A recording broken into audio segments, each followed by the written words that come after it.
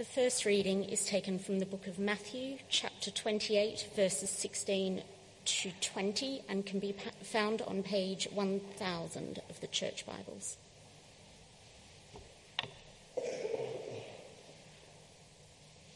Then the 11 disciples went to Galilee, to the mountain where Jesus had told them to go. When they saw him, they worshipped him, but some doubted.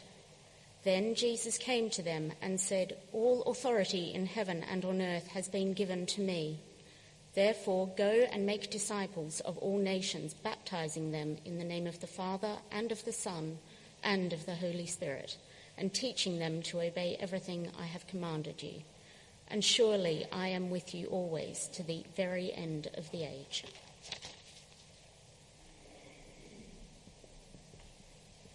And the second reading is from Luke chapter 24, from verses 36 to 49, on page 1062 in your Bibles. Luke chapter 24, from verse 36.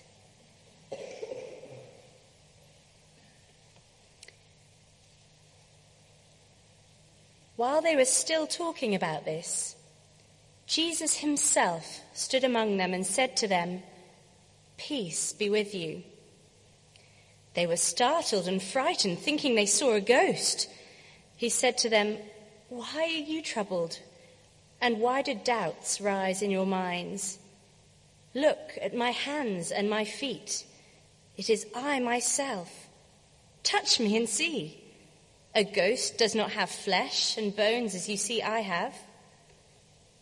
When he had said this, he showed them his hands and feet.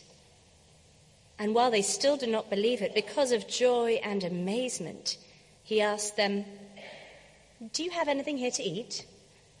They gave him a piece of broiled fish, and he took it and ate it in their presence. And he said to them, "This is what I told you while I was still with you. Everything must be fulfilled that is written about me in the law of Moses, the prophets, and the Psalms." And then he opened their minds so they could understand the scriptures. He told them, "This is what is written. The Messiah will suffer and rise from the dead on the third day, and repentance for the forgiveness of sins will be preached in his name to all nations, beginning at Jerusalem. You are witnesses of these things. I am going to send you what my Father has promised, but stay in the city until you have been clothed with power from on high." This is the word of the Lord. Thanks be to God.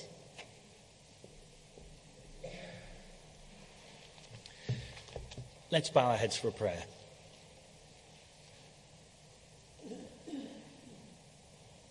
Father, we thank you for those words recorded all those years ago.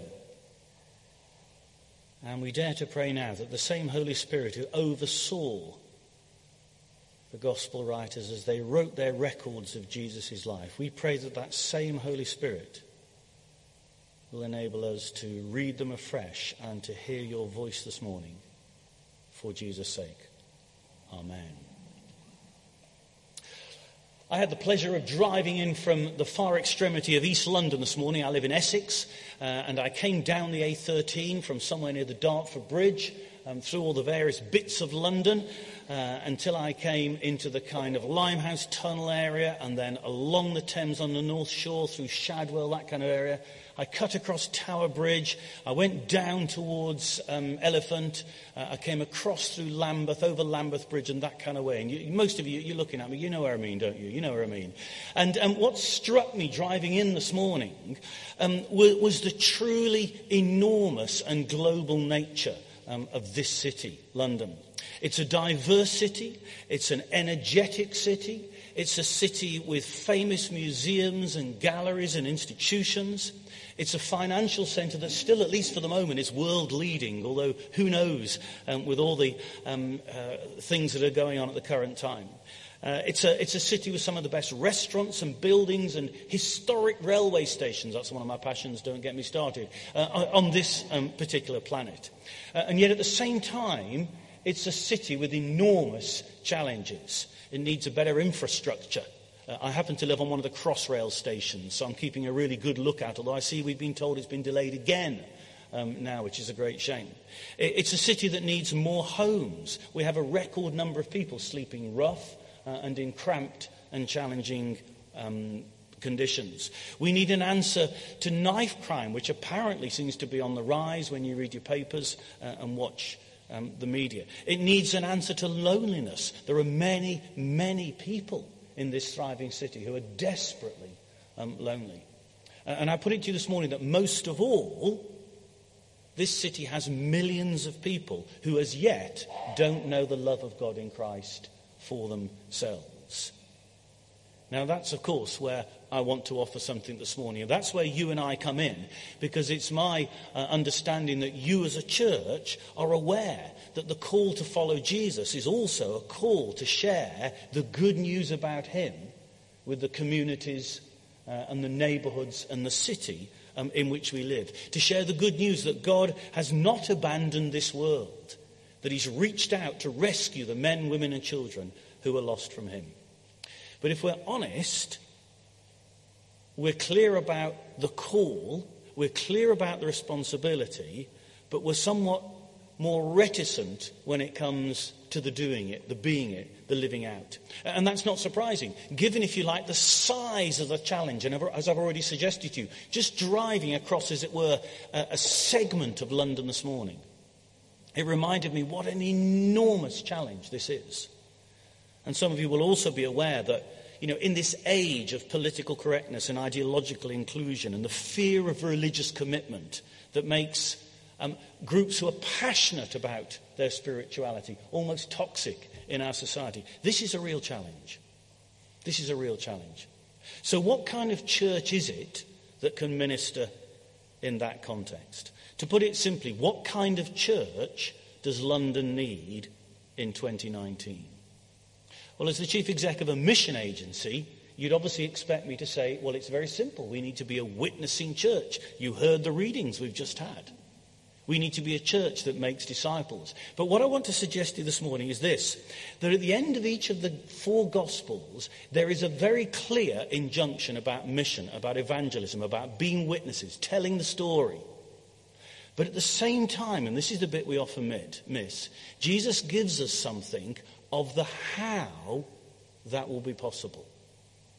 And I'm assuming for these 15 minutes or so I've got to speak now, I'm assuming that you're clear about the responsibility.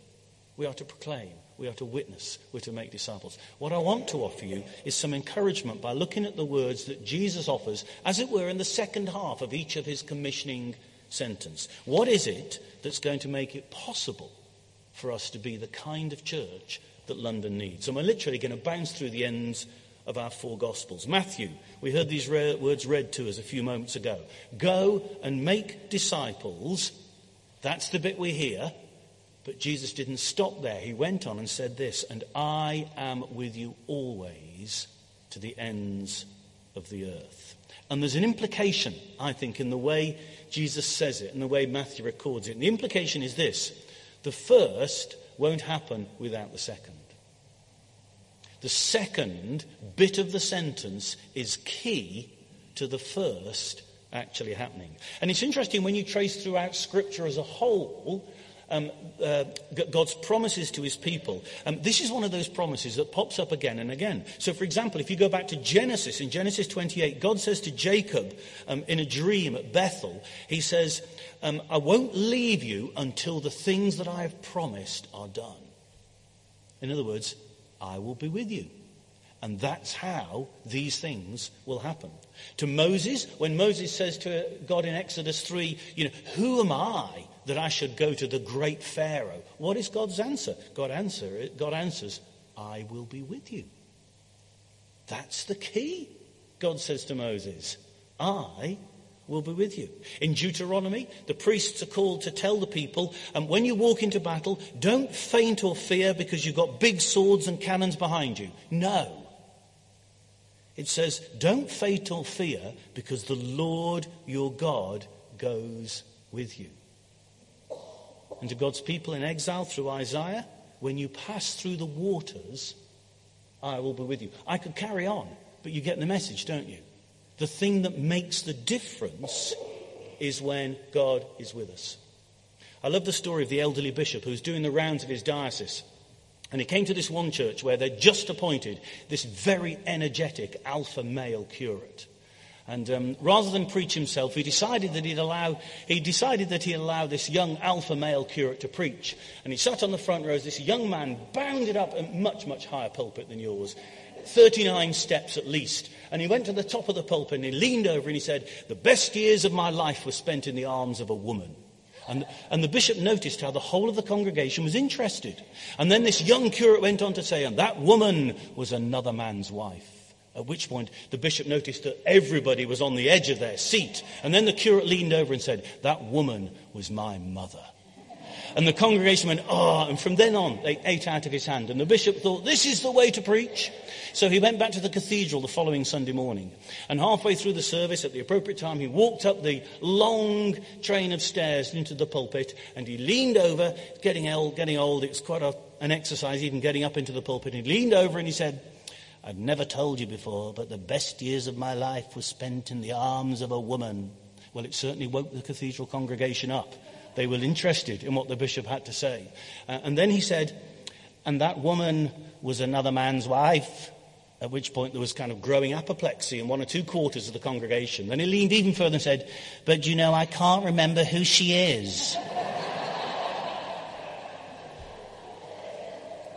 There are some things we should never forget. Look at the words. I am with you. I am with you. And so when someone asks you at work this week a challenging or a difficult or a probing question about your Christian faith, what's the first thing to do? Well, the first thing is to remember, "Lord, thank you that you're with me. Help me to answer this question." When someone asks you at college, "Why are you a Christian? Why do you believe that stuff?"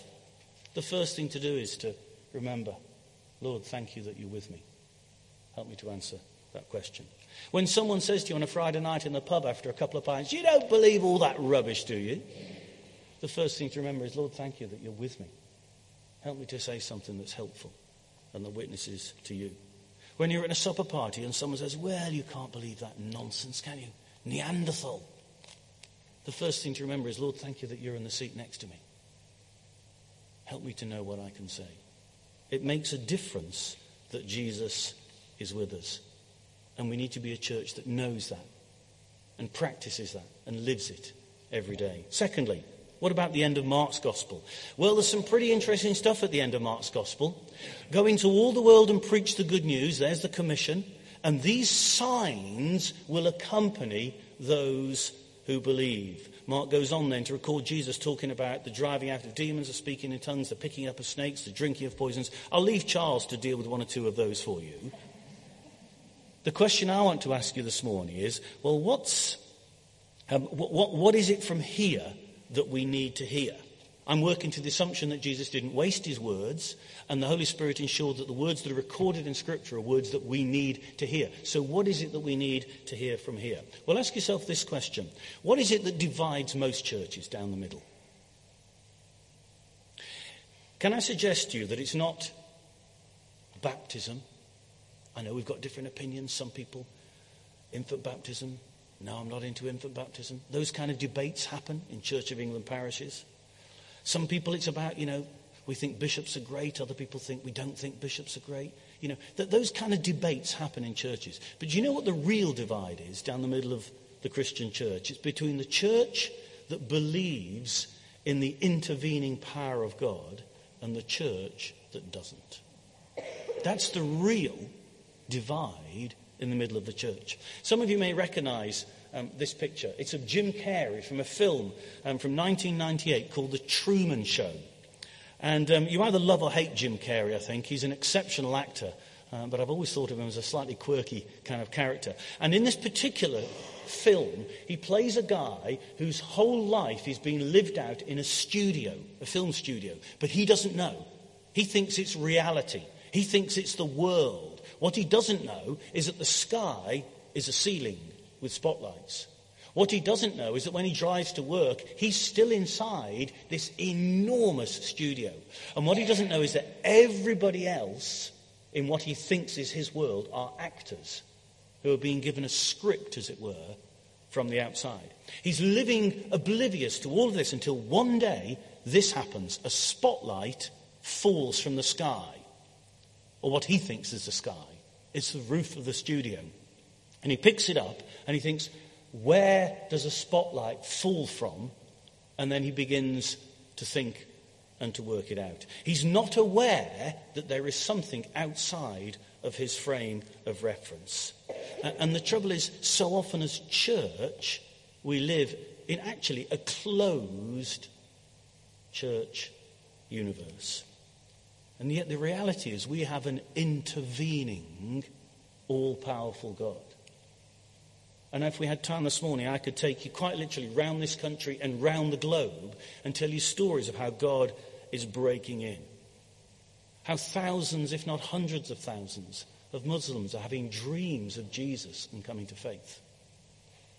How Iranians forced out of their home country are arriving here on our shores and coming in dozens and dozens to living faith in the Lord Jesus, because God is doing dramatic things in their lives and in their presence. You could have a look at the EA Great Commission website. Every week they're posting new stories on that website of people whose lives God is breaking into. God is an intervening, breaking in, all-powerful God. And you know, if I'm being really honest with you, I'm not always sure that my life is lived with reference to that. I have a closed world all too often. I've prayed for people, not really believing God would heal them. I've got some great neighbours next door to me. He's always calling me the Pope and things like that. We have a little bit of a banter over the fence. I have to keep saying to him, George, it's not a Pope. It doesn't work like that. And we have these little things over the garden fence. Even yesterday, I play hockey for an Essex hockey club, and there was a guy on the opposition called Jesus. And it was in the bar afterwards, everyone was saying, I said to him, it's a fascinating name. And he says, well, you know he is, don't you, John? You know, they're giving me this hard time all the time. But then I think to myself, why don't I go the extra bit? And why aren't I freer in sharing the gospel with them? And the honest answer is, what you actually think after you've known someone for a number of years is that they're not going to come to faith, are they? I've prayed for them. I've taken them to carol services. I've made slight, efforts to share faith, but it's not going anywhere. And we lose the conviction that God is ready and waiting and wanting to break in. We need a church that believes God can break in. Luke's Gospel. He writes again, we heard the words read to us just a few moments ago. He writes again of this mission challenge. You will be witnesses all across the globe. And then, of course, what does he say? But wait until you've been clothed with power from on high. Luke, of course, says the same thing. He records Jesus' words a second time over at the start of his second book, the book of the Acts of the Apostles. To Luke, it's massively significant what Jesus said. Yes, you will be witnesses. Yes, I will grow my church, but you need to be clothed with power from on high, because it's the Spirit in us who gives a boldness and a love and a wisdom and the words. It's the Spirit being present that convicts people of their need for forgiveness of sins and the life that only Jesus can bring. In 1722, a small group of persecuted Christians moved from Moravia to East Germany. They became subsequently known as the Moravians. And from 1730 onwards, for the remainder of the century and into the 19th century, their story was a story of incredible missionary endeavor. They sent people all over the Caribbean and South America. They sent missionaries to the North American Indian tribes, the Mohicans and others. They sent missionaries to the Far East and to the Arctic. They were the first church in modern history to send lay missionaries. Previously it had been clerics only. They were the first Protestant witness in many countries. And incredibly, they sent many young men as missionaries into the slave trade. What they did quite literally was these young men sold themselves into slavery so that they could be shackled alongside those who were being taken from West Africa to the Caribbean against their will. And there are stories told of mothers standing on the docks with tears in their eyes as their young sons were shackled and taken away in order that they could share the hope that Jesus brings with those people. Now, the reason I'm interested in this is that my godmother was a Moravian missionary. She was a Moravian missionary to Tanganyika, as it was in those days, Tanzania now. And talking to her and reading about the history of the Moravians, one thing has come across to me again and again and again, is that they were a church that knew the reality of these words in Luke's Gospel. Because the historians will tell you that the transformation of the Moravians came about when they were clothed with power from on high. And that quite literally in 1727 or around then, they as a church, as a community, they experienced the reality of the empowering presence of God. And history records how that emanated in a missionary movement. Someone said a couple of years ago at a conference I was at, someone said, you know the trouble with the church is we're tinkered with by the Holy Spirit. And Paul doesn't say be tinkered with by the Holy Spirit. He says be filled with the Holy Spirit.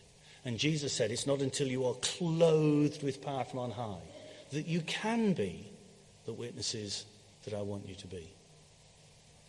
So here's my invitation for the week. Will you pray each morning, Lord, will you fill me with your Holy Spirit? Will you clothe me with power from on high so that I can be the mouthpiece you want to be, so that I can be the hands that you want to be for the sake of Jesus.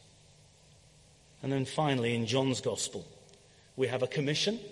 Although those of you who have ever done any kind of theological reading, you know that John is very different from Matthew, Mark and Luke. And in John's Gospel, we get the commissioning really in John 21, where Jesus has this conversation with Peter to restore him after that threefold denial. And what he says each time after he's asked a question is this: feed my sheep. There's, if you like, the commissioning that Jesus gives, not just to Peter, but to his whole church. But the thing that enables Jesus to make the commission is the question that precedes. And the question is this question: do you love me?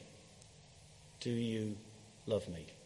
More than 20 years ago, I went for the interview of a vicar's job. I won't tell you where it is. But I went for the interview for this vicar's job, and the preceding guy was still in post. And I remember sitting with him in his study, and I said to him, what do the people of this church need? And he thought for a minute. He actually took his time. And he said this: they need to be shown how to love Jesus. Do you know what I thought at the time? I thought, that's a bit Sunday school. And do you know what I've thought ever since? How could he be so right and I could be so wrong? Because in Jeremiah, God's people are challenged because they've lost the devotion of their youth. In Revelation, one of the letters to the church says, where is your first love? Where did you lose sight of what it's all about? It's about the Lord Jesus. And Jesus says that the commandments can be summed up very simply: to love the Lord our God with all our heart, all our soul, all our mind. It's so easy, isn't it? To lose our calibration, to forget where north is, to go a little bit AWOL in the substance and the essence of our faith. It's about the Lord Jesus Christ. And the only way the church is ever going to be built is by people who love him. I need to come into land. Folks, can I ask you a very simple question? And it's this: which of these 4 things that I've shared with you this morning do you need to give a green light to? Maybe for some of us it's to remember that wherever we go and whatever we are about this week, he is with us. And that enables us to be the witnesses he calls us to be. Maybe for some of us, we need to allow our hearts and minds to be challenged by the all-powerful, intervening, in-breaking nature and plan of God. Maybe for each and every one of us, we need to recommit ourselves to praying every day, Father, please fill me with your Holy Spirit. And maybe for some of us, we need to get out our Bibles again and start to read those gospel stories about Jesus, and ask that as the love of God fills our hearts afresh, we might in a sincere and a deep and a committed way learn to love Jesus all the more. Because then you will be the church that God calls you to be, and we will become the church that London needs. Amen.